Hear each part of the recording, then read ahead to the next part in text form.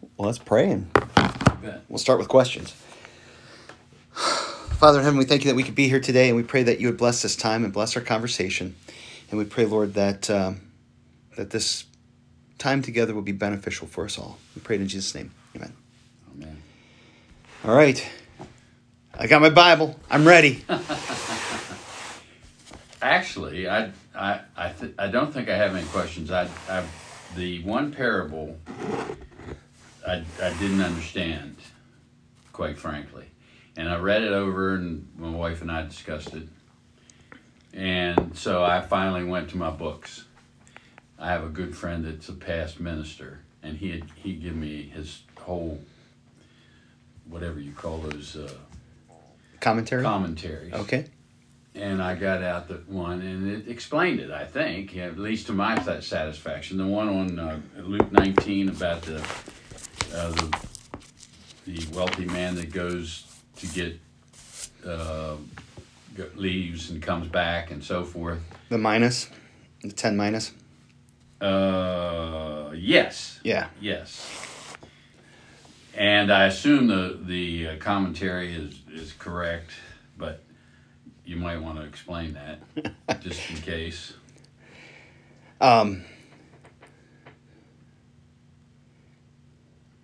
Okay, there are a couple things that are going on here. So we're getting right toward the end of Jesus' life, and the conflicts are kind of becoming more pronounced. And the account right before that is Zacchaeus, and they're really not happy with Jesus, like hanging out with Zacchaeus. There's this tension there, and he tells them this parable, when it says, because they supposed the kingdom of God was to appear immediately.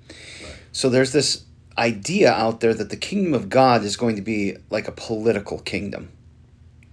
And if you remember back, like the very first sermon that Jesus preaches is, repent, for the kingdom is at hand. The kingdom's here because I'm here. Yeah, it is what he's saying. And they don't see the kingdom in him. And he says, this nobleman goes off to a far country to receive for himself a kingdom and then return. Calling 10 of his servants, he gave them 10 minas and said to them, engage in business till I come. But his citizens hated him and sent a delegation after him, saying, we do not want this man to reign over us. There are a couple things that are going on here. This actually happened with Herod the Great. When he I didn't know that. was on his way to Caesar to become king, there was another delegation that kind of tried to take the quick route around and say, don't make him king. But for whatever reason, Caesar Augustus thought Herod was great. He thought he was pretty amazing, and he said, he recognized there were problems, because once he said, I'd rather be Herod's pig than one of his sons, because Herod killed several of his sons, one of his wives. Right. He was a mess. And, so there's an element of that there, but there's also this element of, who is this nobleman? And if we understand this nobleman to be Jesus or to be God, Which was my hang-up. we see then, his people are rejecting him. But this is also, it shows us how God works, that he works through his people. And so he leaves his people with gifts, and they're varying gifts. And so, the one servant, he gets 10 minas, and the other, gets less, and another gets less, and sometimes people are like, well, that's not fair, but that's a pretty good reflection of life. And we're not called to do everything, but we're called to be faithful with what we have, and to use that to God's glory. But then there's this one who takes it and he hides it away. And really, it looks like that's the only thing that you can do that's wrong. in this parable is to do nothing. You kind of get the impression that the other ones, they tried, and if this guy had even tried a little bit, the master would have been fine. But this guy takes it and hides it away, and I think that this becomes a picture of Israel, in a sense, because they received all of God's promises. And the whole idea, as you read through the Old Testament, is that they were to be a light to the Gentiles. That the nations are to come to them, and to meet God through them. And over again, they want to be like the nations instead of being like themselves, being who God called them to be. And it's like God gave them this gift, and they just took it, put it in a hanky, and hid it in the ground, rather than sharing this. Because if I'm right, in terms of the way that I'm going with this, the minus, this amount of money, it isn't money, it's the gospel. It's God's word, and the idea is you're supposed to share this in order that people will come to know this very benevolent King, and because they don't, the servant in the story then is cast out. And I think it becomes a parable that gives us a picture of what God is doing with his people. Mm-hmm. He's saying to them, you didn't use the gift and you're being cast out. Now, it's at the end of the story, you would bring that into today, and the Jews are around still, and is there hope? But yeah, if they hear this good news and they come to believe in it, absolutely. And I think Paul extrapolates on that in Romans 9. I think it's 9. But anyhow, where Israel has kind of broken themselves off, and new branches are grafted in, and so Israel then is not people who are genetically Jewish, but they're people who have Abraham's faith. And Abraham's faith was in the one who was coming, who we know as Jesus, the one who has come. So that's what I see in that parable. And he left for a while, but came back, which connotes to me or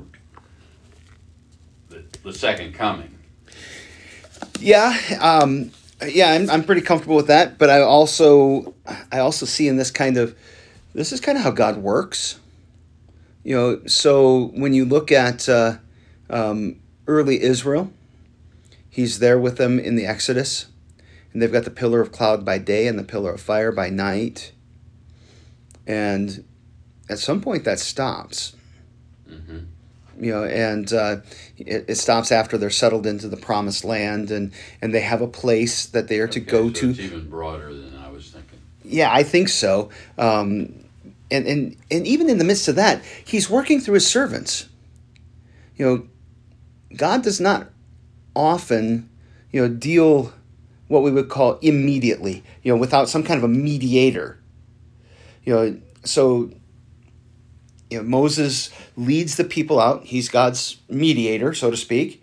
He leads them out of the promised land. He speaks on God's behalf to the people of Israel and to Pharaoh. And they come across and they come to Mount Sinai, and God speaks to the nation from Mount Sinai. And they're terrified. And they're like, whoa, time out. No. Let God talk to Moses. Moses talk to us. We can't stand to hear the voice of God. They want the servant to be given the gifts in order to do the work. And God tends to work that way. And there are people, sometimes he speaks directly to people. And I think even today, sometimes, he speaks directly to people. Some of the stories that I'm hearing out of Muslim countries of people having dreams, telling them, you need to find out about Jesus. Really? Or they have visions of Jesus. These, very devout Muslim people. And it's like, what's going on? and then they go and they learn about Jesus and they convert. I think that's the Holy Spirit. I think that's God at work, directly, immediately, without means. But I also think that it's interesting that, he doesn't just say, it's not like when Paul was coming to Damascus, he knocks him off the horse and, why are you persecuting me? Who are you, Lord? I'm Jesus, whom you're persecuting. It's not like that. It's, you need to learn more about me. You need to find some guy, who's going to tell you about me. He's still, at least those are the stories that I'm hearing. Huh. Okay. The gist of it, I think I got. Yeah. But maybe it was my focus was a little narrow. But that's fine. Yeah. And I think that this stands as a warning to us. We've been given this gift now.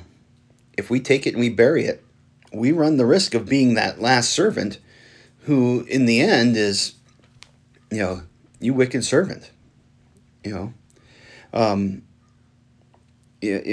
I think that has to be taken seriously as well, so that, we go about our business, Is there any symbolism or whatever to the fact that he only talks about 3 out of the 10?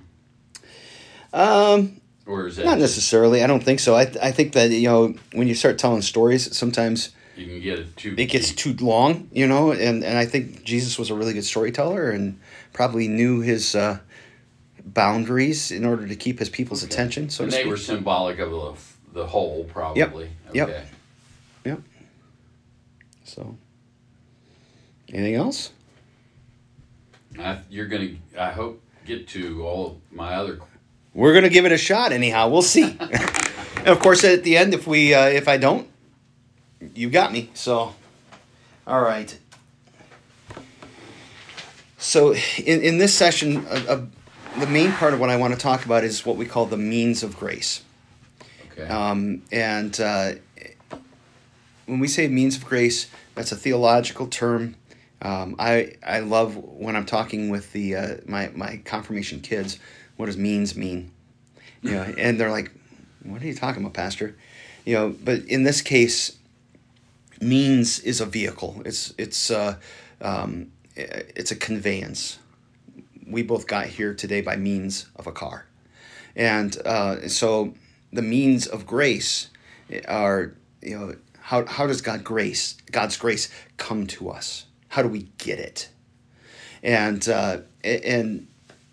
so obviously faith receives the gift, but God delivers it. And so when we talk about the means of grace, it's really about what does God do to deliver it to us. And the whole idea is that over and over again, God is giving us grace.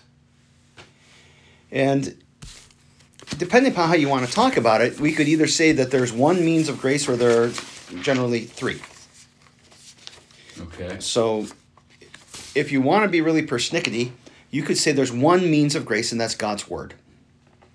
Okay? Now, God's Word will put on some different clothes from time to time.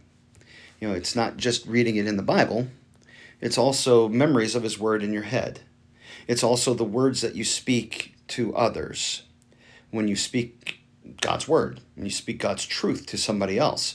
And there are 2 other gifts that God gives where He attaches His Word to some visible elements in order to give forgiveness and give His grace to people.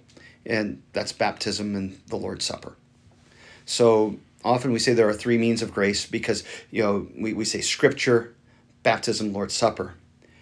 But really, when you look at baptism and the Lord's Supper, those are God's Word in with and under these other gifts.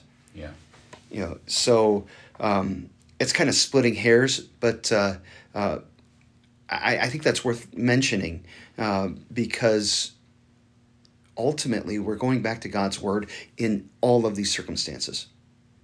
Okay.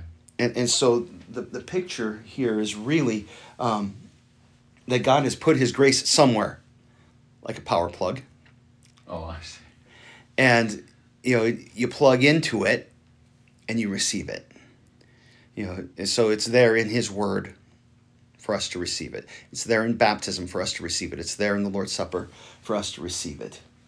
When we talk about grace, when we talk about the gospel, I use those fairly synonymously. Grace means all of God's favor. I like there's an acronym for grace, God's riches at Christ's expense, GRACE, God's riches at Christ's expense. So it's all of God's forgiveness and his mercy and his kindness. It's his attitude toward us. And the gospel is the good news of that proclamation that God loves us and he forgives our sins. So those two stand really close together. And so in Romans 1:16, it says, I'm not ashamed of the gospel, for it is the power of God unto salvation. So the gospel, this grace, is the power that we receive in these, and then our faith takes hold of the gift that God gives, which is kind of fun because even faith is a gift that God gives us. So, when Catholics sometimes criticize Lutherans, saying that Luther, when he was translating Romans, he changed the text, and he says that salvation is by grace alone. The Greek actually says it is from grace and to grace. The idea being it's by grace alone, and so basically he smoothed out the translation so people could understand what's being said.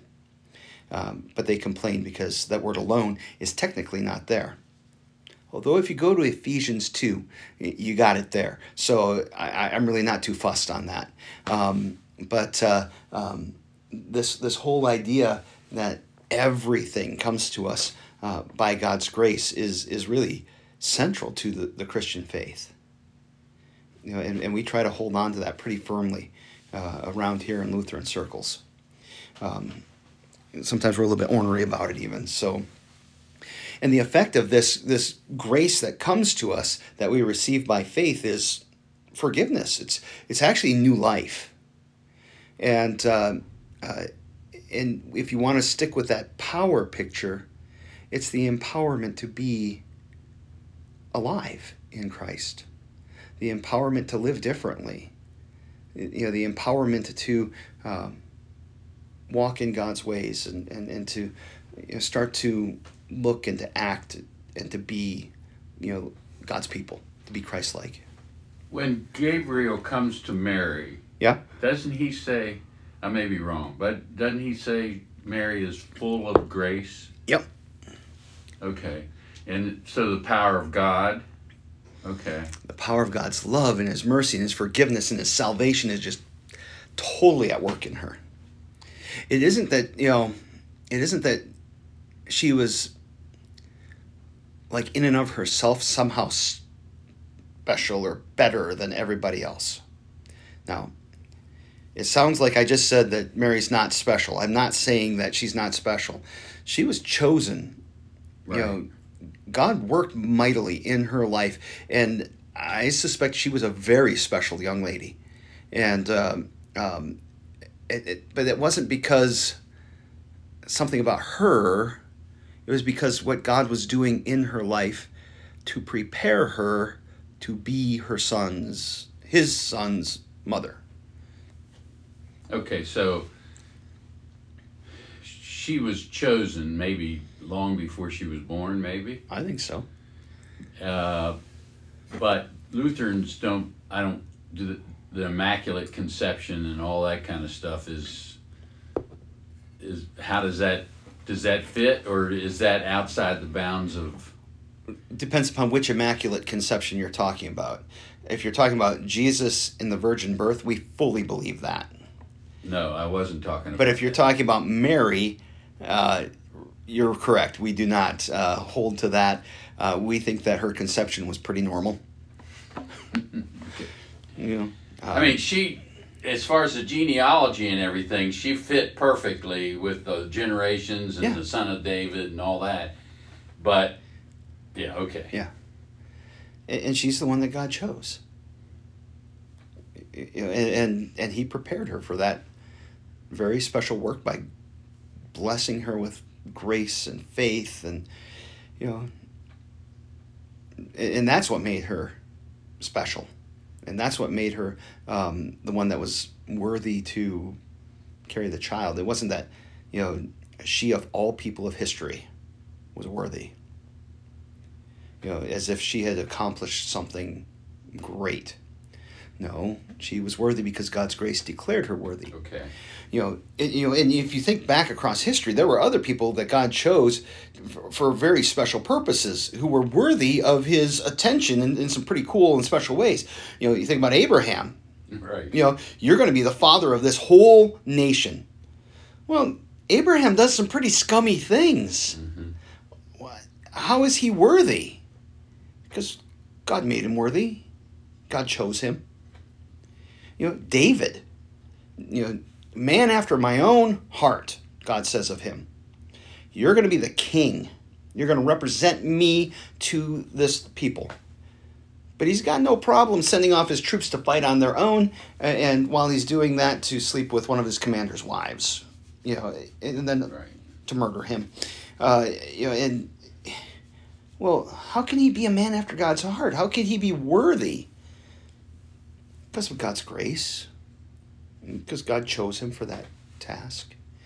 And I think that this is something that is really important when we talk about this grace, because God has said of us that we are worthy to receive His forgiveness, to be His people, to be His children. You know, I look at my own life, I'm like, I'm not worthy. Mm-hmm. Oh, but I am, because of what He has done and what He says, not because of me, if that makes sense. Yeah. That kind of meshes with what I've been taught. Although I've always heard, I don't know where, but, you know, Mary was supposedly sinless and that kind of thing. Yeah. And, but it's not in Scripture anywhere. No. In fact, at one point, Mary sent Jesus' brothers and sisters, and I do believe he had biological brothers and sisters. Half brothers and sisters. Yes. You know, I believe Joseph had children with Mary. Yeah, I do too. You know, and there are people who disagree with that. My wife. Yeah. And there are Lutherans who would disagree with that. I've been really? watching a kind of an interesting conversation on Twitter, you know, and even Luther himself seems to have held the perpetual virginity of Mary. I don't have a problem with that. I mean, salvation doesn't rise or fall upon that. I don't see it in the text. You know. Yeah, I don't see it as necessarily important.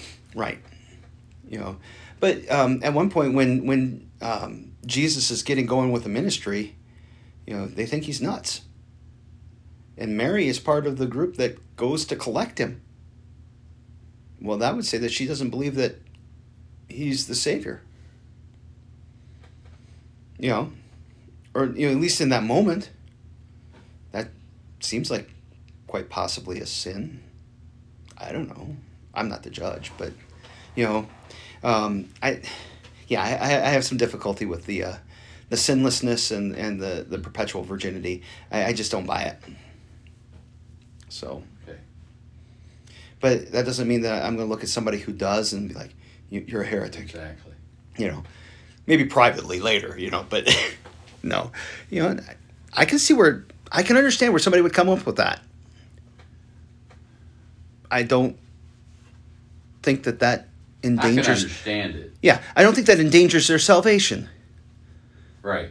You know, and so since it doesn't endanger their salvation, I'm not going to get too fussed about it.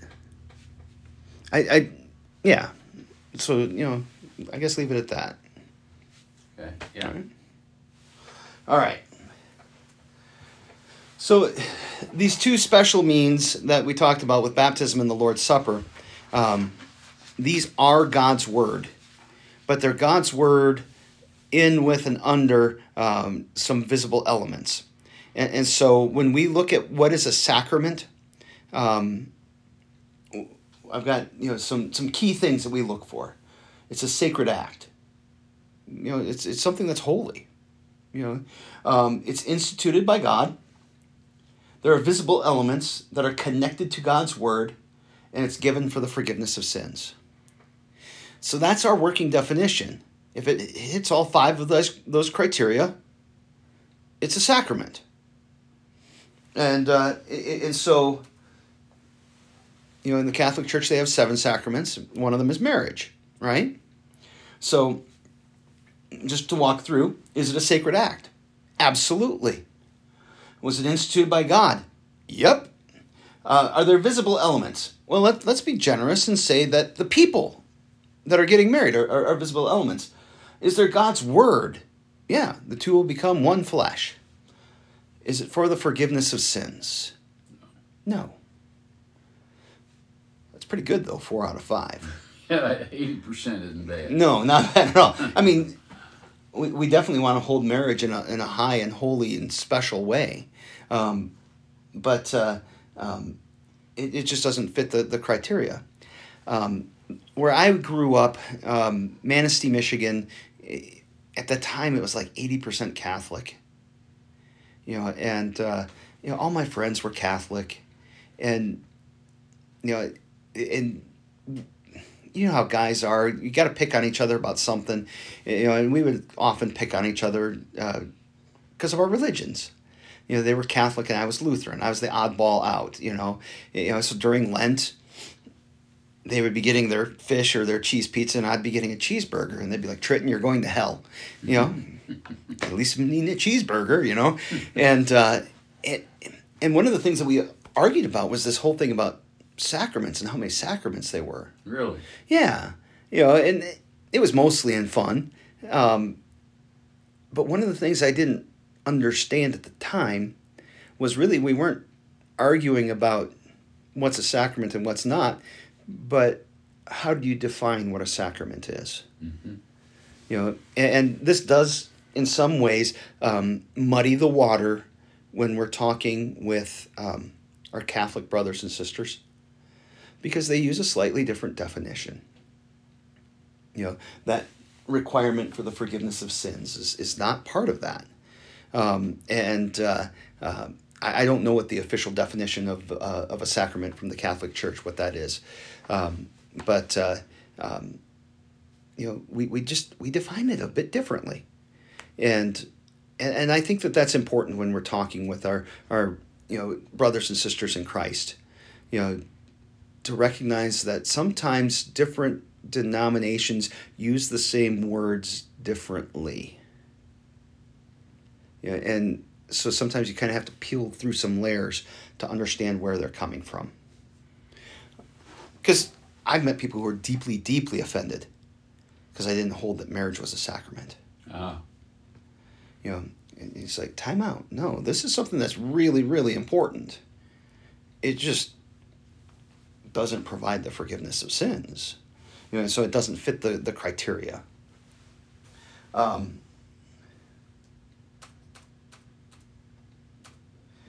Baptism.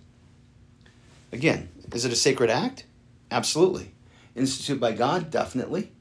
Matthew 28, 19 and 20. Go therefore, make disciples of all nations, baptizing them. And visible elements? Yep. We've got water. God's word? Yep. Forgiveness of sins? Yep. So we would hold that that's a sacrament. Confirmation. Here's another one that sometimes people get riled about. Sacred act. Sure. You're making a vow to say, I'm going to believe this for the rest of my life. Instituted by God? Nope. No, this is a human invention. Visible elements? Okay, again, maybe you. God's word? Maybe. Jesus says, whoever confesses me before men, I confess him before my Father in heaven. Whoever denies me before men, I deny him before my Father in heaven. All right. Forgiveness of sins? No. Still a good thing. Lord's Supper, sacred act? Yeah. Instituted by God? Yeah. Jesus, on the night when he was betrayed, took bread, broke it, gave it to his disciples, take and eat. Took the cup, take and drink. Visible elements, yep, bread and wine. God's word, yeah. This is my body. This is my blood. Forgiveness of sins, given and shed for you for the forgiveness of sins. Yeah. So, those two things are what we really want to dig into for today. So, what is baptism? Whenever we're defining these things, we want to look at what does the scriptures say about them. And Matthew 28, 19 and 20 is the key passage for baptism. So this is after Jesus' death and resurrection. He's preparing to ascend into heaven. And it says that Jesus came to them and said, all authority in heaven and on earth has been given to me. Go therefore and make disciples of all nations, baptizing them in the name of the Father, the Son, and the Holy Spirit, teaching them to observe everything that I have commanded you. And behold, I am with you always to the very end of the age. Now, one of the things that I always point out when I teach about this verse, there's only one command. There's only one imperative verb in everything that I just read. And it's the words that are in red. Make disciples. I have heard a lot of sermons that focus pretty hard on go. And I'm not saying that we shouldn't go, but I am saying that's not the imperative verb. I see. Go is actually not even a verb in the original. It's a participle. It's kind of setting the stage. As you are going, therefore, in other words, you're going out into the world, folks. As you're going out, as you're living, as you're going about your day-to-day business, command, make disciples. And of all nations, so this is everybody. And then there are two more participles that follow that indicate how this making disciples is done. Baptizing them and teaching them. So it's a binary action. People will complain sometimes and they'll say, how can somebody be baptized if they've not been taught? I'm like, there are two things that need to happen here. In order to be a disciple, you need baptizing and you need teaching. It doesn't say anything about the order that they come in. And so when we'll talk a little bit more about infant baptism in a minute here, but when we deal with people, we obviously baptize infants. You've seen us do that. And but we've got a member of the class here who's not been baptized. She believes. We're going at the teaching part before the baptizing part. I think that's legitimate. To say, it doesn't matter what you get first. Mm-hmm. What matters is that in the end you get all of it. Okay? And the teaching thing I don't think ever really ends. Right. There are a lot of people that are... One of the most frustrating parts of my work is when I confirm a class of confirmands. That happens particularly with the kids. And that's the last Sunday I see them. It's like graduation and off they go. It's like, you're not done. And and I tell them that the whole time I'm teaching. You think you know everything? And I use myself as an example. I went to a Lutheran school. I went to a Lutheran college. I went to seminary. I went back, I got a doctorate, and I am nowhere near done learning. So don't tell me that after 3 years of, the teaching that we do here, 1 hour on a Sunday, which, by the way, you miss, 60% of those anyhow, that you know everything that you need to know. This is a lifelong pursuit. So the key in the baptizing part is that we're baptizing in the name of the Father and the Son and the Holy Spirit, and those are the words that we speak when we baptize anybody. So, questions that come up with baptizing. Dipping, dunking, pouring, sprinkling. Doesn't matter.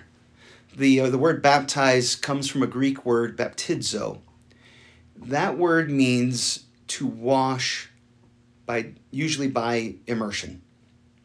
So when you think of like washing your dishes, baptizo technically is you put it in the water and you wash it. And then, yeah. But the force of the verb is not on the dunking, it's on the washing. And that's why we're not too fussed about how does this happen. I like immersion. It's beautiful. I think it becomes very symbolic of what's actually going on there. Mm-hmm. You know, the old sinful nature goes down into the water and a new person comes up alive in Christ. I love it. I've only had the opportunity to really do that once. I was in Haiti on a mission trip, and we had 2 people that wanted to be baptized, and I got to be part of that. It's really not practical on the whole for those of us who live in places like Northeast Ohio. You know, down to the river and freeze. Well, especially this time of year, you know. I mean, yeah, it could be done across the summer, but even then, sometimes it could be pretty unpleasant. But if the force of the verb is really on washing, you know, the mode of how the water gets to you really doesn't matter. So if you can do immersion, great. If you can't, okay. And there's strong historical evidence that the early church baptized both by immersion and, you know, by what we do with kind of the pouring thing. We have found baptismal fonts, you know, archaeologically, and there ain't anybody going all the way down into that. You know, it's a bowl that they use, you know, for baptizing. Mm-hmm. You know, so we don't get too fussed about that. There are other people who will say, you know, it doesn't count unless you were dunked. Right. Yeah, I don't see that in the verb. You know, I don't see that as necessary in the verb. The key is really in the washing, not in the dunking. Now, infant baptism. Obviously, we do baptize infants. We hold that infants are part of all nations. Go make disciples of all nations. And there are people who will say, well, there's no evidence of baptizing infants in the Bible. There is evidence of baptism of infants in the early church. I would push back against that a little bit because there are a couple of different instances where whole households were baptized. So Paul with the Philippian jailer. You know, he and Silas are in jail. They're singing hymns, and there's this earthquake, and they get released. And the Philippian jailer's about to commit suicide because he knows that, you know, if you lose your prisoners, you're going to get killed. Yeah, and you know, they stop him. Everybody's still here, and he's just so overwhelmed. And you know, they tell him the gospel. He comes to faith. And it says that he and his whole household were baptized. When you start thinking about a whole household, you know, in those times you have multiple generations living under the same roof. While I can't, you know, say, look, they baptized infants, you know, 100% sure, I think it's pretty reasonable to say Paul probably baptized some infants that day. You know, and anytime there's a whole household, Cornelius, the centurion, with Peter, he baptizes the whole household as well. I think it's reasonable to say there are children there. One of the arguments against infant baptism is that children don't understand. Anabaptists. Yeah, that is the tradition in large part, but Calvinists too.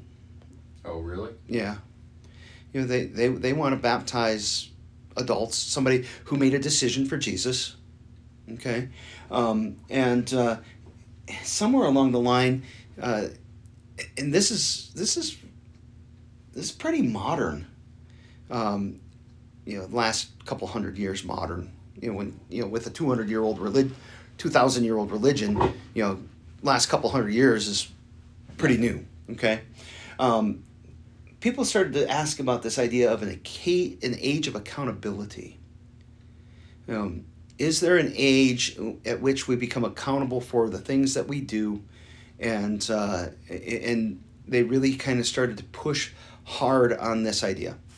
The idea is actually older than that because some of the church fathers asked, as they're writing, thinking about these things, I wonder if there is an age of accountability. You know, there was a guy named Origen who said this, and he goes, "Yeah, I think there is. Probably about 3." It's like, oh, but in American Christianity, this idea of an age of accountability is pretty common in non-denominational and evangelical circles, and it's usually somewhere 10 to 12 years old.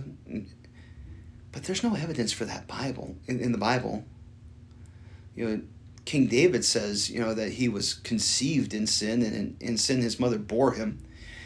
Just kind of this idea that, the moment that he was born, he was sinful. So if this is for the forgiveness of sins, why wouldn't we want that for our children? And that's kind of the reasoning that we have with the infant baptism. And one more cool thing with infant baptism. Babies can believe. We know this because when Mary went to visit Elizabeth, the one who announced, "There's Jesus," is John. In the womb yet. In the womb yet, yeah. When my wife and we were having our first baby, I was still in the seminary. And so I got to sit with my wife in church from time to time, and we sang in the choir, and we were at this old Lutheran church in downtown St. Louis, marble floors. I mean, at one point this place had some serious money, and they used it to the glory of God. It was beautiful. Wow. Big pipe organ. And the choir would sit there right next to the pipe organ. We had one of these organists who, there was like one setting for him, and it was loud. And why did they like it loud? I don't know. But Ricky, every time the organ played, he'd start moving. Really? Yeah. And Chris would be like, "Oh, he's dancing." And there's something really interesting if you think about that he could hear that organ, evidenced by his movement, which tells us that he could hear his mom. And there's scientific evidence that it, points to this as well, that babies recognize their mother's voice, after they're born. And so in a Christian household, that baby has been going to church inside mom, and mom has been speaking the Apostles' Creed, telling the story, singing hymns that tell the story, reading scripture verses in church sometimes. Romans 10 says that faith comes by hearing, and hearing by the word of Christ. Notice it does not say that faith comes by understanding. It comes by hearing. And there's the Spirit doing his work. And so because of those things, we baptize babies, and unapologetically. Because at the end of the day, we really believe that the creation of faith is the Holy Spirit's work. It's not about our intellectual ability. It's not about us being able to get it all together and to understand it all. Okay. Which is a really good thing. Because, I mean, the picture that the Bible presents of how people approach spiritual things, he uses words like hardening and darkening and hostility, that we're hostile to these ideas apart from Christ. And it's the Holy Spirit then who does the work to make us alive to receive this gift. Ephesians 2 is one of my favorite pictures of this. It says that you were dead in your trespasses and sins. What do dead people do? Nothing. They don't make a choice for Jesus. Right. But the Holy Spirit makes us alive in Christ. He does like this spiritual CPR, so to speak, to make us alive and gives us faith. So even this gift of baptism, it's not about the baby, and it's not about the people who are doing the baptizing nearly as much as it is about the Holy Spirit doing his work in that baptism to create faith in that child, or adult for that matter. And which sins? This is another important one, because I'm pretty sure that the official teaching of the Catholic Church is that when you get baptized, everything that you've committed up to that point is forgiven. And then after that, well, then you need confession, and then you need, the Lord's Supper, and then you're probably going to need some time in purgatory, to work that off, down the line. Okay? We hold that it's for the forgiveness of sins, period. Before, after, all of it. And that this is how God works. That he just keeps pouring forgiveness into us. And so repentance, which I'm going to spend a lot of time talking about in the sermon tomorrow, repentance is actually, in a sense, going back to our baptism. I'm a forgiven child of God, but my behavior does not match that. I need forgiveness again. I need this forgiveness that I was given when I was baptized. I need this old sinful nature to go back into that water, to drown and die, and to live as that new person again. And so baptism then, knowing that God's will for us and his desire for us is this forgiveness that he's already poured into our lives, is the confidence that pushes us to say, yeah, I sinned. And I want to change. I want to be a different person, in light of this forgiveness and this love and this salvation that I've received. Anything on any of this? No. So, again, ahead of myself here. Confession and absolution, they flow from baptism and they return us to our baptism. Talked about repentance. Real forgiveness, it isn't some, kind of symbolic, a lot of people hold that baptism is just, that it's a symbolic action of our commitment. No. This is God doing his work in your life, and he's really giving you forgiveness here. And we hold that, in the absolution too, that when I speak and say, your sins are forgiven, they really are forgiven. And it ain't because I'm so cool or any of those things, or I'm so pious, or I'm so holy. If you hang out with me long enough, you will know I ain't. And sometimes I'm just, amazed that I get to be the one that, speaks those words. But that doesn't mean that the forgiveness isn't real. It's not about the character of the pastor or the priest. It's about God's promise that's being proclaimed there. When I stand up there and after the confession and I say, I forgive you in the name of the Father, the Son, and the Holy Spirit. I'm doing that, but it's in his name, right, as his representative. We root this in John 20, when this is after the resurrection. The disciples are in the upper room. They're hiding for fear of the Jews. And Jesus appears there to them. And he says, peace be with you. As the Father has sent me, even so I am sending you. And when he had said this, he breathed on them. And he said, receive the Spirit. If you forgive the sins of any, they are forgiven them. If you withhold forgiveness from any, it is withheld. And we say, There it is. That's where we have authority to forgive sins. That this isn't just given to the apostles, it's given to the church in order to have that authority to forgive and retain sins. Has there ever been a time when someone would withhold forgiveness? Yeah. That's what we call excommunication usually. Okay. It's a pretty sad moment.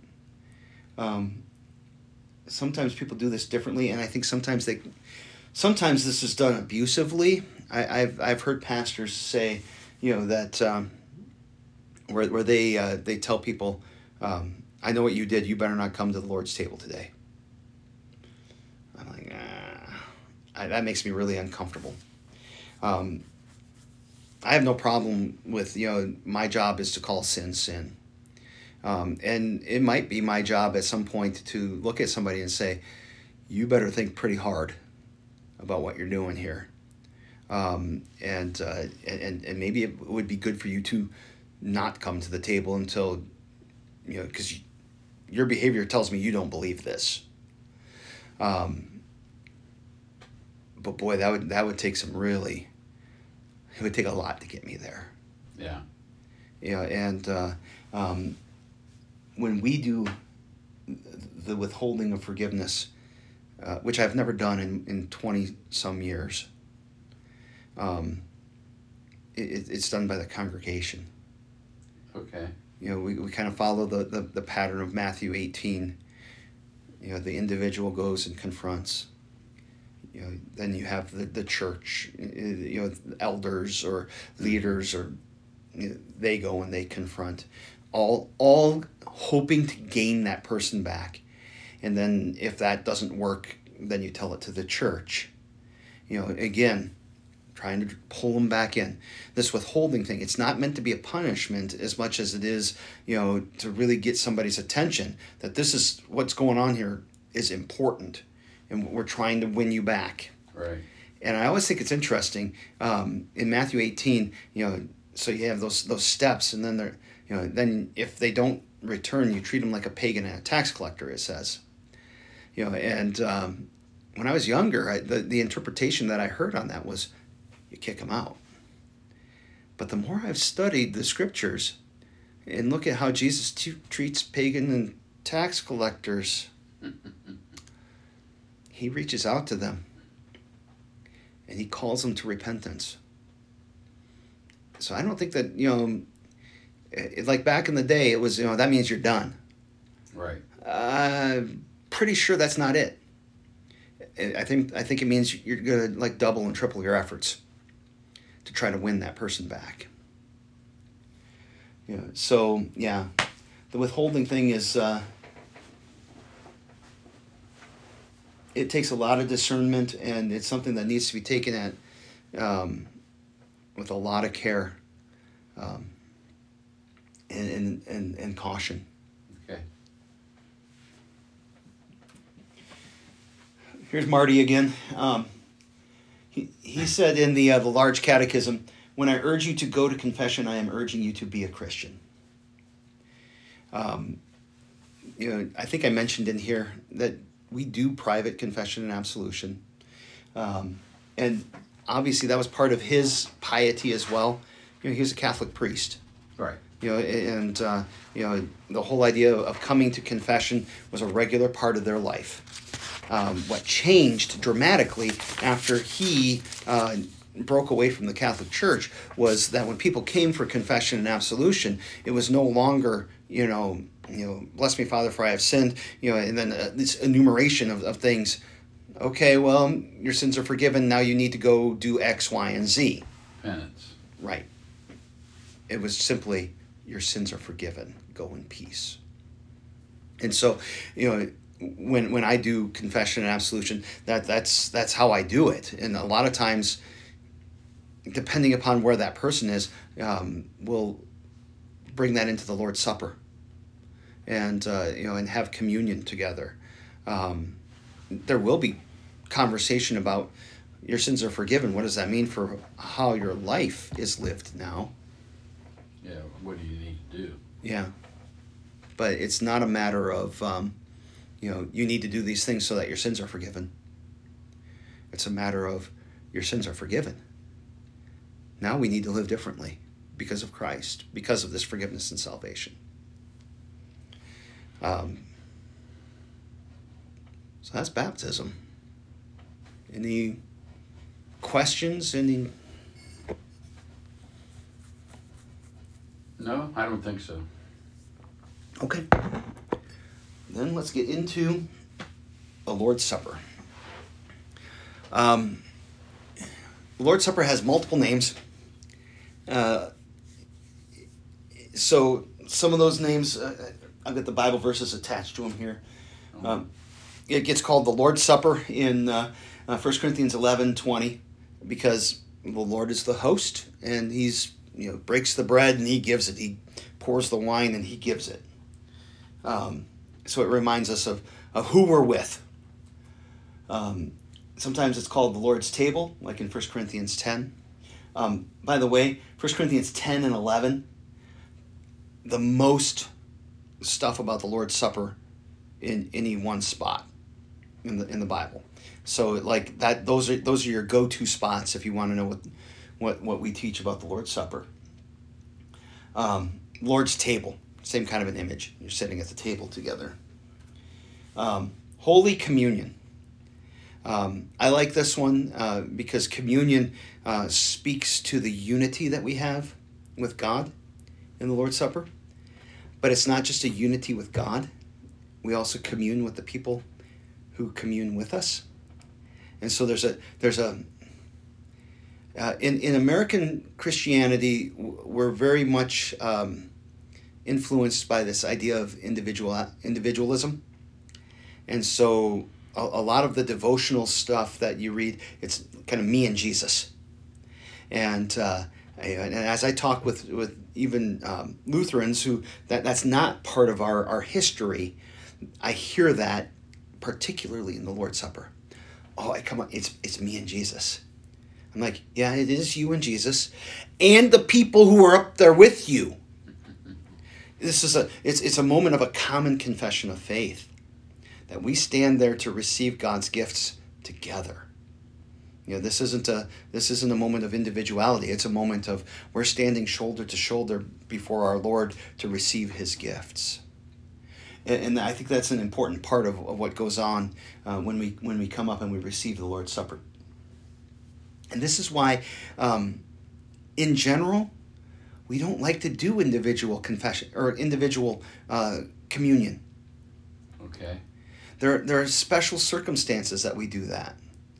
I mentioned the one with the confession and the absolution. There's something going on in that person's life and they're hurting and, okay, let's bring that to the Lord because they need that moment of them and Jesus. But the next thing is let's get into church and get into worship and, then they're back connected to the community. Shut-ins, people who are, too infirm to come. I go to them. And we do a little bit of a worship service together.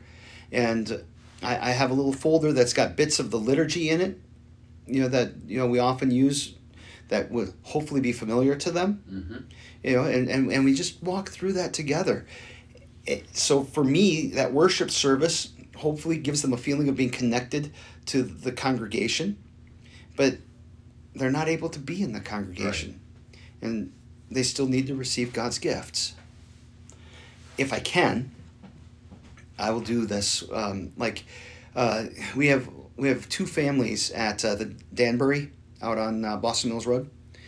When I bring communion out there, I get them together, and we do the service together because we want to have that sense of the body of Christ, that communion, unity with one another that we have.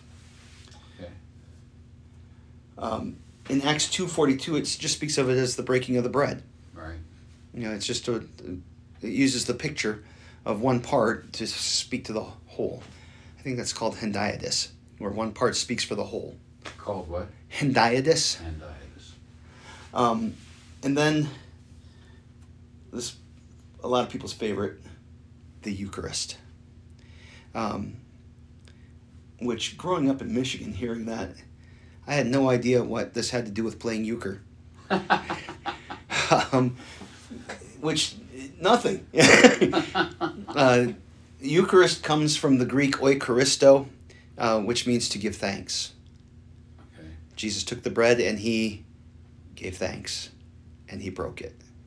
And so it's the thanksgiving is literally what that means. And so it takes that moment as the name for the whole thing. You will hear all of these. When you did use the word the host, Christ is the host. Yes, I did. And I've often, especially in the Catholic realms, you hear the actual elements are called the host. Yep, the bread is generally called the host, yeah. And is that something that Lutherans use? Okay. Yeah, but we're not like, it's not like, we insist that it be called that. I also call it a wafer. I usually call it bread. Although, to be honest, bread is pretty much a stretch for those little Necco wafer things that we give out. Have you had communion here? No, I'm Okay. waiting until this today. Okay. Or whatever. Sometimes I'm like, wait a minute, have we done this? So I mean, there's just these little teeny tiny things, and they're imprinted with a picture of the crucifix on them, reminding us of Jesus' death. And we're receiving that forgiveness that he won there. There's nothing that says that you have to have that or anything like that. Right. A lot of them, they'll have like a little cross cut into them. It just kind of happens that once people start buying something, they keep buying it. It's bread, so I'm kind of like, who cares what bread it is? On Maundy Thursday, the day that we remember when he was betrayed, which is also the night that he instituted the Lord's Supper. There's a lady in the congregation who will make unleavened bread, and we use that evening. I've done it with matzah bread. Mm-hmm. I think that is probably pretty historically accurate, with what Jesus probably did. All that matters is bread. And then on the other side of it is, all that matters is that it's wine, and I think probably grape wine, which the vast majority is, but I have had people show up with, blackberry wine. Can we use this, Pastor? No. Go get some grape wine. We'll use grape wine. And that's just trying to be faithful to, what we know historically about what Jesus would have used. So, any questions with this? No. Okay. So the host thing, yes, we do call the bread the host.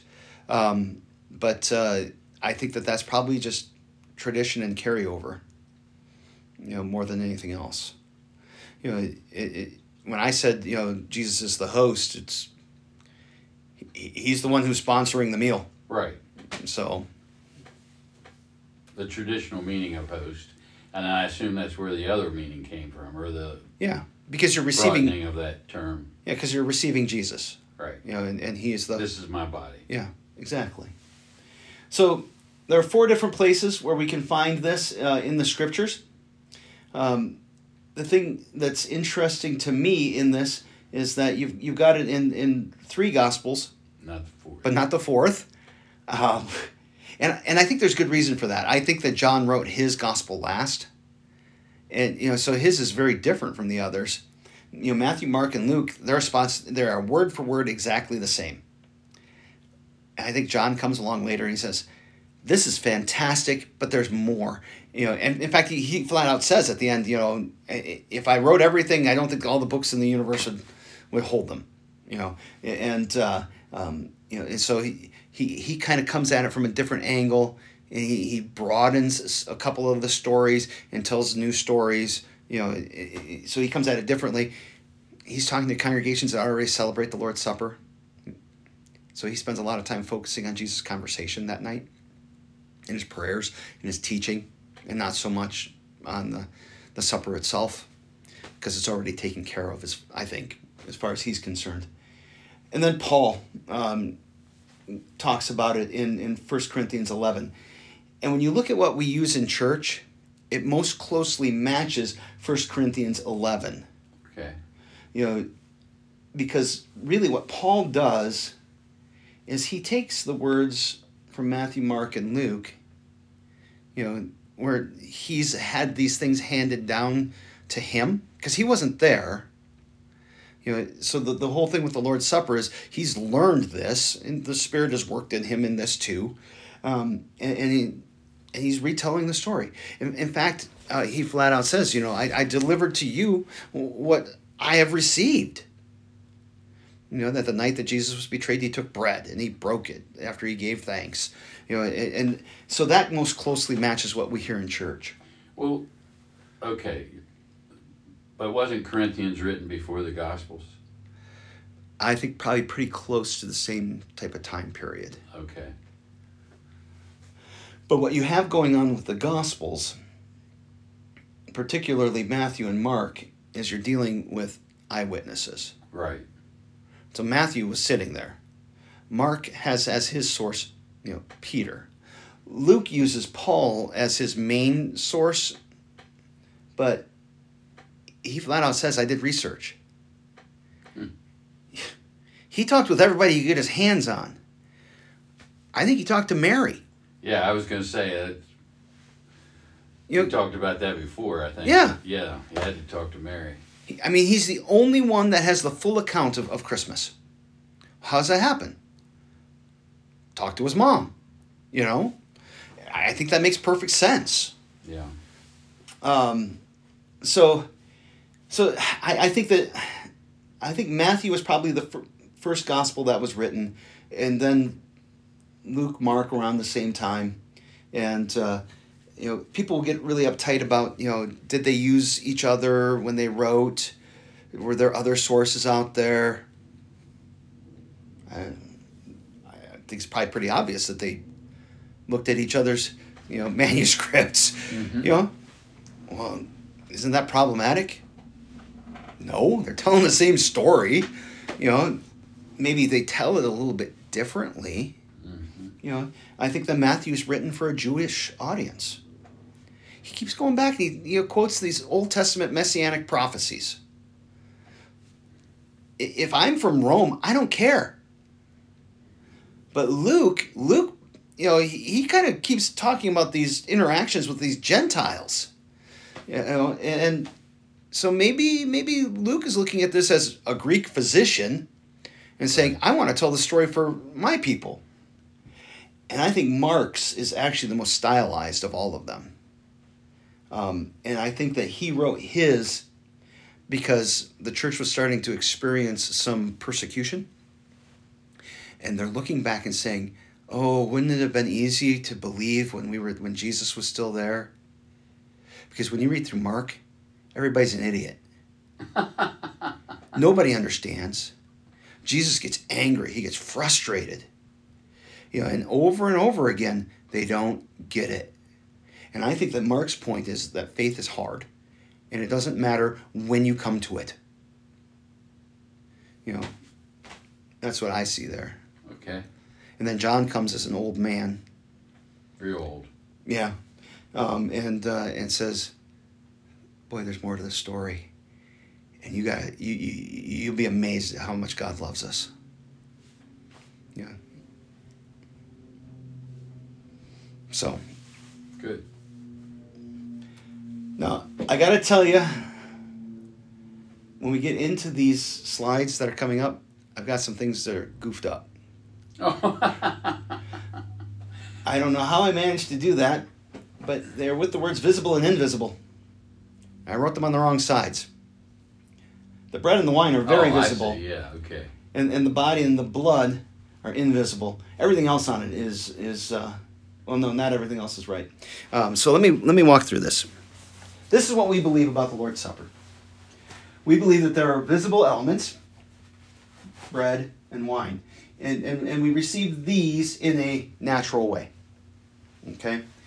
So I've got some things goofed up, and I realized it when I was putting this together, and I didn't have time to fix it. Sorry. But being a man of intelligence will be okay. We'll sort this out. Well, that's a leap. So, bread and wine we receive in a natural way.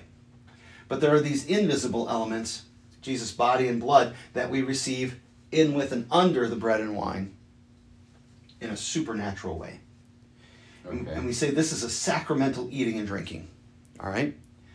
So we teach that when you come to the Lord's Supper, you eat bread and wine. But you also eat Jesus' body and blood. People get really hung up on this. How does that happen? Yeah, tough. It's tough. In, with, and under, in a sacramental way. I'm going to go on the line and say these are weasel words to say, I don't know. I don't know how it happens. And honestly, I don't need to know how it happens. I need to know that it happens.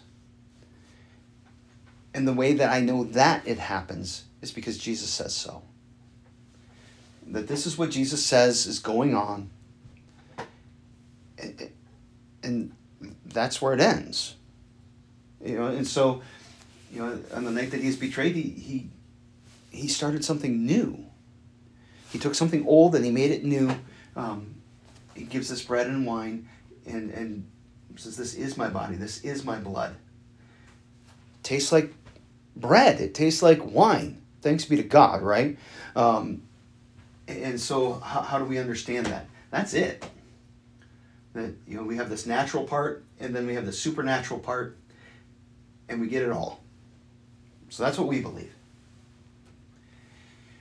What do I got going on here?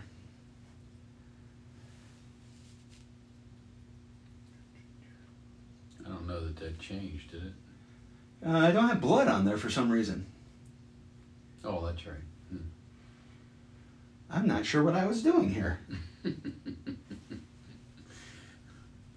Boy, I am a terrible teacher.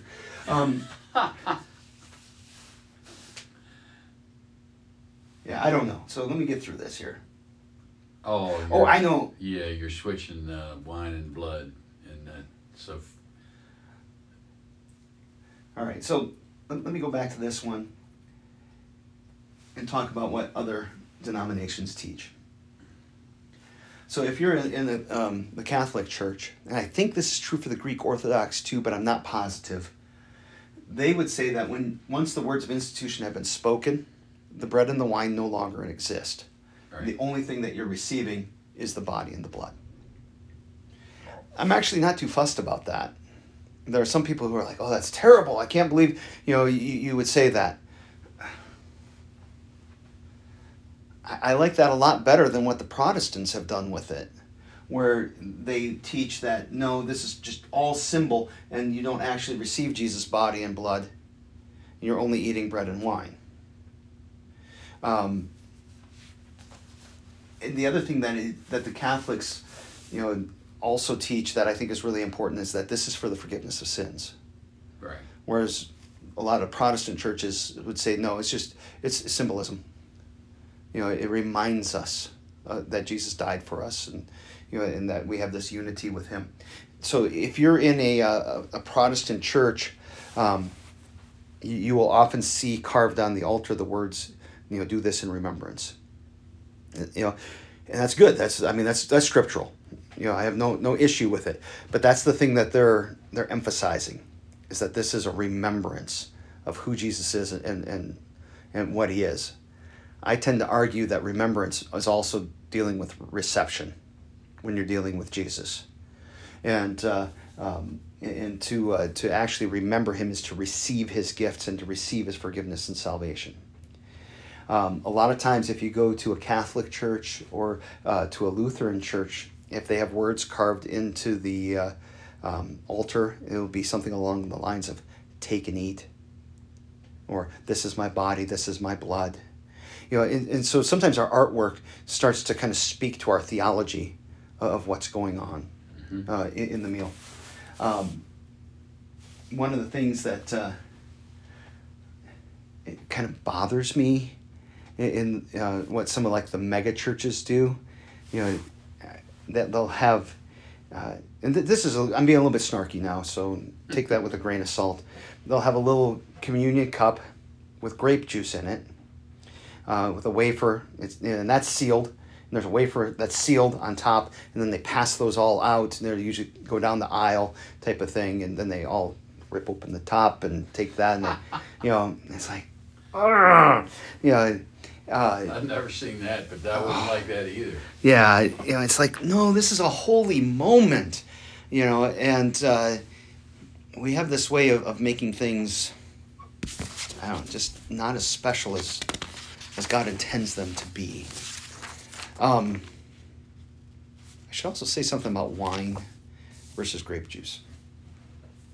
When you come up to the Lord's Supper, if you choose to do that, when you see the trays, actually, I've got this on a slide. I'm getting ahead of myself. So let me. You talk about the juice versus the wine on the outside and the inside. Yeah, and a little bit about which is right and what should we be doing. So what do we believe that the Lord's Supper does? That it gives forgiveness of sins. That it gives life. That's John 8 verse 34. It gives salvation. That Jesus passes over our sins. Because this is rooted in the imagery of the Passover. In a sense, it fulfills what the Passover starts. And it also strengthens our faith. The work that it does, it delivers Jesus to us. It assures us of our salvation, and it gives us unity with the body of Christ. In 1 Corinthians 11:26 is that image of being united in one loaf. Okay. Yeah, we have this unity within the body of Christ, and that's important. And it's important in the strengthening of our lives of faith together. There's a story that's probably not true, but it serves as a really neat example. It's said that at one point Martin Luther was making a call on one of his members who hadn't been in church for a long, long time.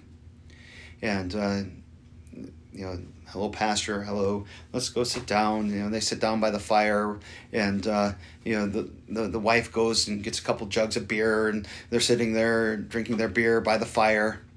And the story goes that Luther grabbed a pair of tongs and pulled a coal out of the fire and set it on the edge of the hearth, put the tongs back and sat back down, sipping his beer. And that glowing coal slowly got darker and darker and darker.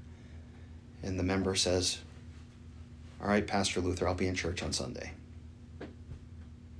I don't think that actually happened, but it's a really cool image. We need that connection to the body. We need that time together in worship where God meets us together. We're not intended to do this alone. And this is something that's particularly American, to say, just me and my Bible's enough. In a sense, yes. Just believing in Jesus is enough. But there's other stuff that helps. And there's other stuff, good gifts that God gives when we come to church. So who's worthy to receive these gifts? This is one of my favorite parts in the catechism. When who's worthy? Yeah, I read that over a couple of times. Yeah, the one who believes the words given and shed for you. You can go fast. You can go do all these outward preparations. That's fine. I talked about fasting in the sermon last Sunday. Mm-hmm. I think that fasting is a good spiritual discipline. I think there's a whole host of benefits that come with that. I don't think it's required. I think it's something that we choose, like a lot of devotional practices, to say, this is something I'm going to do to kind of focus, to really think about what God has done for me, to take more time to read the scriptures or whatever else. And those are all good, but they don't make you more worthy. What makes you worthy is faith. It's trusting God's promises. A person who comes forward should be repentant. we should be prepared to confess our sins and believe God's promises and to act accordingly. And we also teach that a person should be able to examine themselves. That's out of 1 Corinthians 11. And in the Orthodox Church, they will commune infants. In the Catholic Church, they start doing communion usually somewhere around second grade. After confirmation, or after, what do they call it? I just heard it called First Communion class. Yeah, First Communion. Right. Yeah, and that's usually somewhere around second grade, in my experience. For me, I'm not sure a second grader is able to examine themselves. Maybe. I don't think an infant can, though. And when it says you should be able to examine yourself, it doesn't mean that you have to have everything figured out. It means that you need to have enough wherewithal to recognize, I have sinned, and I need forgiveness. So I think when that happens is probably different in different people, and it's kind of arbitrary. Here we look at around 5th grade. We think that most kids in that age group have enough wherewithal to recognize what God is doing, to believe that, and also to be able to look at themselves and say, yeah, I did this wrong and I did that wrong and I need forgiveness. When first time I received communion, I was in 8th grade. It was tied to confirmation. I'm not saying one's right or wrong. It's just, I can imagine a second grader being able to examine him or herself. I can also imagine them not even knowing which way's up. I've seen second graders out and playing baseball, and the ball comes right at them, and they're like, so. Of course, I've seen high schoolers like that too. You leave it up to the parents, or is 5th grade a kind of an unwritten? 5th for us here at Gloria Dei, and the other churches will disagree with us, is kind of a benchmark year. Okay. And if the parents say, "Man, my kid's not ready," we're like, "Hey, God bless you. We're just going to keep teaching, and when they're ready, we're going to do this." I would love to actually hear parents say that a little bit more often, but it just kind of becomes part of the ritual. But that's the arbitrary age that we've kind of fallen on. Okay. But there's nothing holy or mystical about 5th grade. So, important points. The Lutherans practice what we call close communion. Some people say that it's closed communion. I have a little bit of an issue with that. Other Missouri Synod Lutheran churches will say, if you're not a Lutheran Missouri Synod member, don't come to the altar. I don't see that in the scriptures. They will. There are some that will say, if you're not a member of this congregation, don't come forward. I'm actually more comfortable with that than the other. Because then they're saying, this is something that we do as a congregation that we're connected to and we know one another. I'm actually more comfortable with that than what I said before. But really, the idea is that we agree with what the Bible is teaching us about what's going on here. That Jesus is giving us his body and blood for the forgiveness of sins.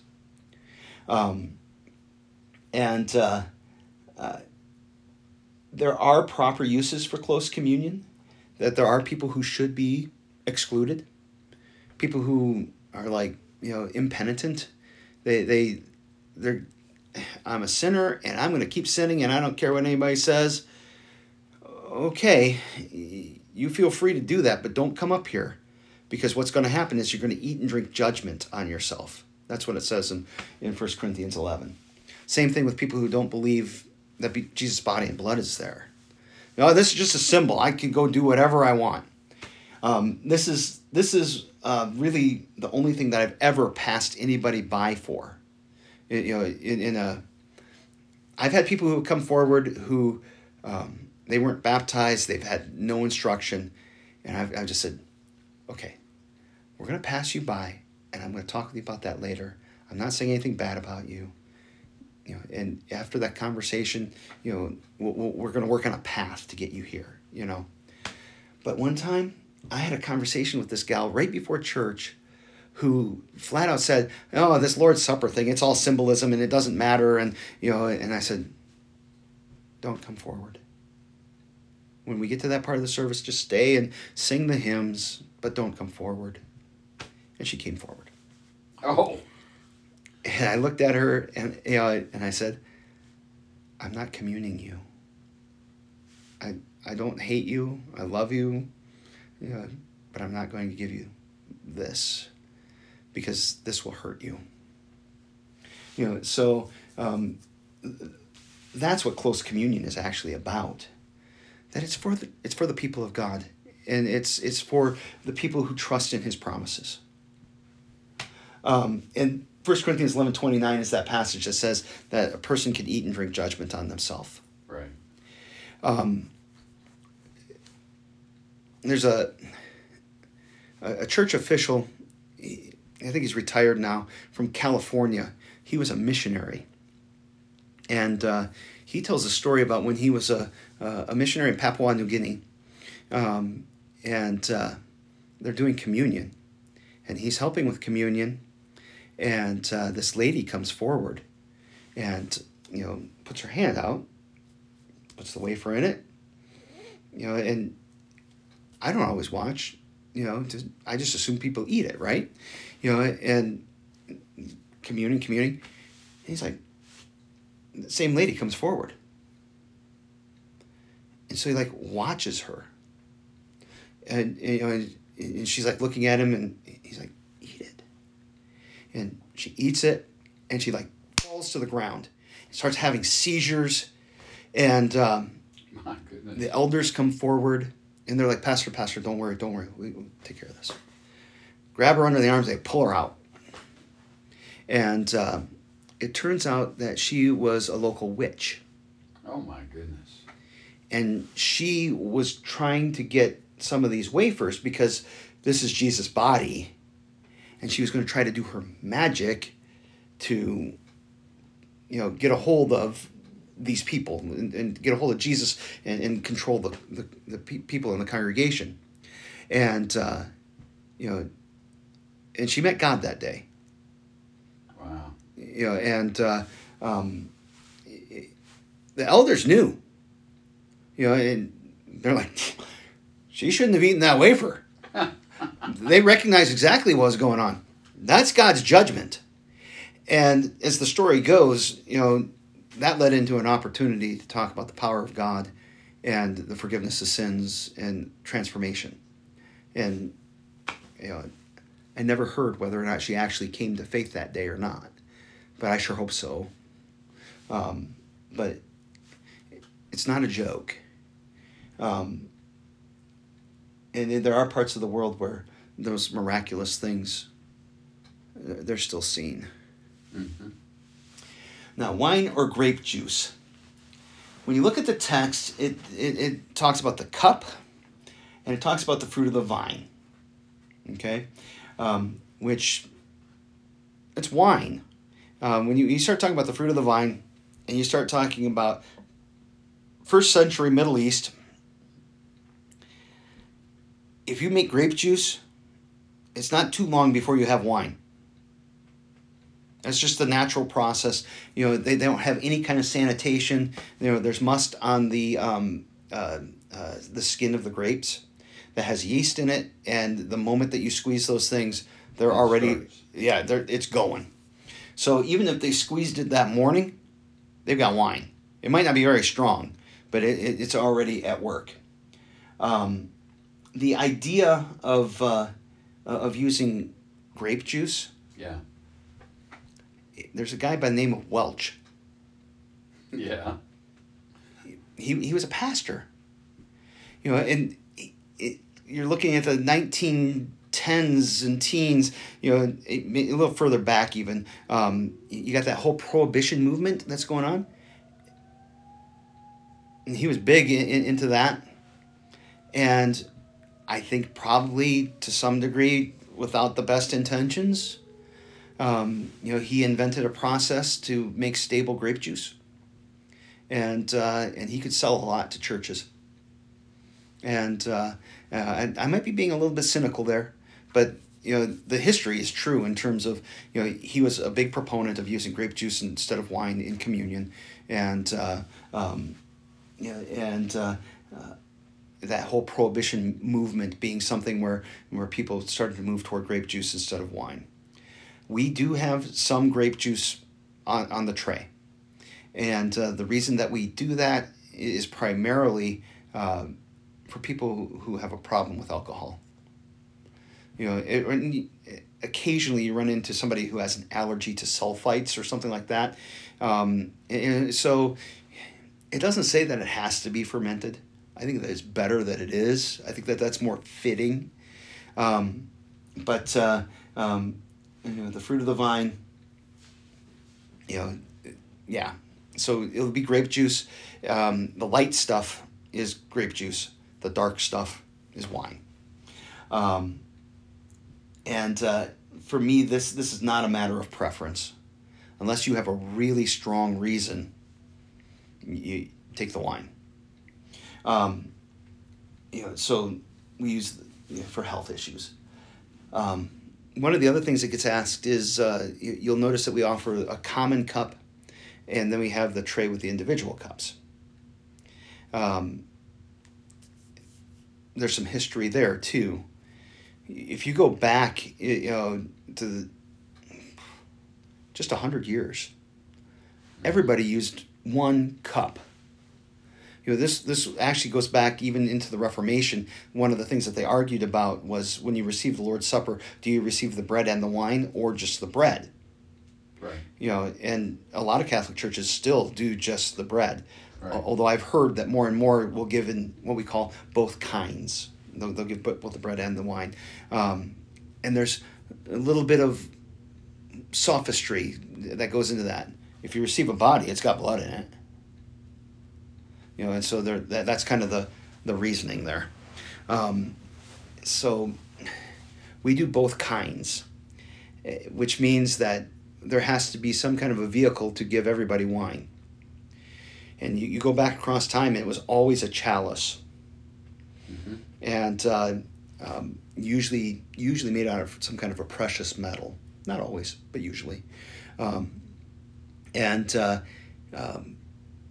Somewhere around 1900, people started getting concerned about germs, and they looked at the common cup and saying, that's kind of germy. There are a couple of practices that are less beneficial. Notice I didn't say that they're wrong, but I think less beneficial, that kind of flowed from that. One is something that's called intinction, mm-hmm. where you take the wafer, you dip it, and okay, you received the bread and you received the wine. I'm not saying that anybody who does that is sinning or anything like that. I will say there was only one person who was invited to dip the bread at the Last Supper, and I don't want to be that person. Jesus said, "Take and eat," and then later he said, "Take and drink." They're two separate, components. So I'm not a big fan of intinction. Okay, that's interesting. Again, I'm not saying it's a sin or that it's wrong. I think that it has its place when you have somebody who has a health reason. There's a lady that I visit. She has difficulty swallowing, and she gags on that wafer. So for her to dip it and then to take it, it helps her to be able to swallow that. I think that's legitimate. And somebody who they only need the tiniest amount, and for them to be able to take a drink or whatever, that's a struggle for them. I think that that's probably better than not having it. Okay, but I think it's probably better to take and eat, and then take and drink. Now, the other thing that came out of it was the use of individual cups.